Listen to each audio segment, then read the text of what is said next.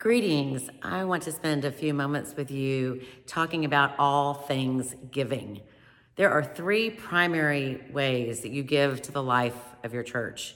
Now, I hope you have noticed that we have not intentionally begun our 2024 annual giving.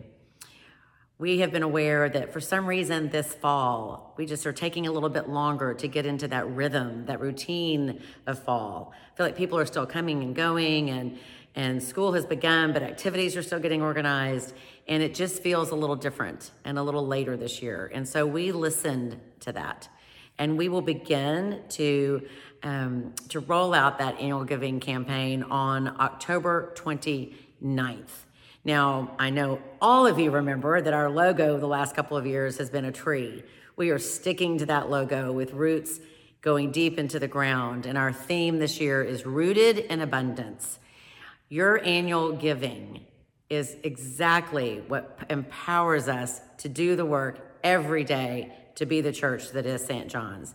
It is from our staff to our liturgy, to our children's programs, to our youth programs, to maintaining our campus. It is all of that. What we are able to do as a church is a direct result of what you give. Annual giving is a time for prayer, to think about all that God is doing in your life and thinking about the blessings that you have and the resources you have, and then giving out of that to the glory of God and to the work of the church. You will receive letters. You will have the opportunities to see some videos of people in the life of the church.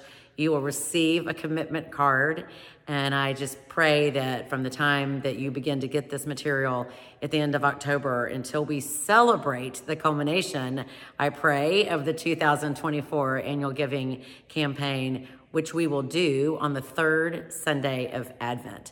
What more fun to lift up what we're offering to God to support the life of the church on the same day as the Christmas pageant and that Rejoicing Sunday in Advent. And you will begin to receive more information about that. If you are new to the church or you're coming from someplace that does not have a tradition of annual giving, please know I am always available to talk to you about what it means to give out of Thanksgiving to something that is bigger than you, that you love and support and find life in. The second primary way of giving to the church is through capital giving.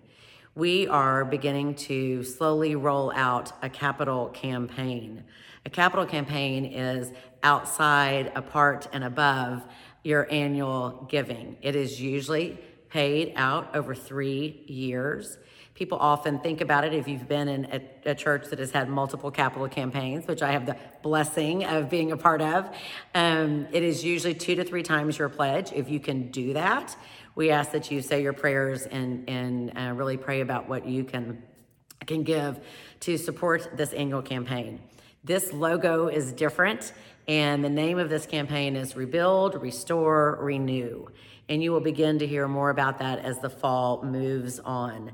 The overarching reason for this campaign is the following. We are continuing to finish the undercroft that was destroyed in Ida, and we have really taken our time and really taken advantage of that space being literally gutted.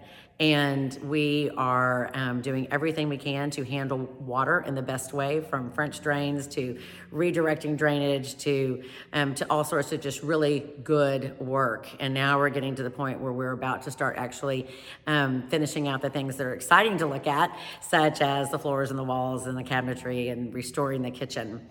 And we are also going to be building a rectory, as you all know, and I know you've heard me say probably 1,000 times that the rectory is about to come down. It really is now, I promise. In the next couple of weeks, the rectory will come down and the new rectory will begin. And it is going to be beautiful and a welcoming space, not only for your rector and family, but also for events of the church and the community to gather. And then another area we're looking at is really we have taken a very close look at all of our roofing systems. And thanks be to God, the thought that we had to replace the slate roof is not in need, actually. And so, but there are some big repairs that we need to do to make sure that the cap of our beautiful campus is safe and secure, protecting what is on the campus underneath it. And that is our beautiful sanctuary and parish hall and school and everything else, as you know. And then we also are going to take a look at the bathrooms in the school building, which not only serve our students, but also our staff. And so I pray that you start thinking about that and how you want to participate in that. And then the third primary way of giving to the church is called planned giving. And we have a society at St. John's, the Good Shepherd Society. And that is when you name St. John's in your estate plans. And I will tell you, I have never been so directly grateful for planned giving than I was the day after Ida. Because thanks to the people who have gone before us, who named St. John's in their will, we could immediately begin to address the drainage and the flooding and the remediation and everything else that needed to be addressed and looked at and restored. And that is something you can do anytime. It is simply telling us that you have named St. John's in your will or your estate plans, and thank you for that. And so if you ever have any questions about any or all of the three primary ways you give to the church, please know my door is open. I love to have those kind of conversations. I love to think about giving to a place that I feel nurtures the soul and hopefully reveals more about God and God's love for you and fills you with love and mercy and grace, and how we can be a part of continuing that as we are and whatever else God has in store for us. God bless you, and thank you.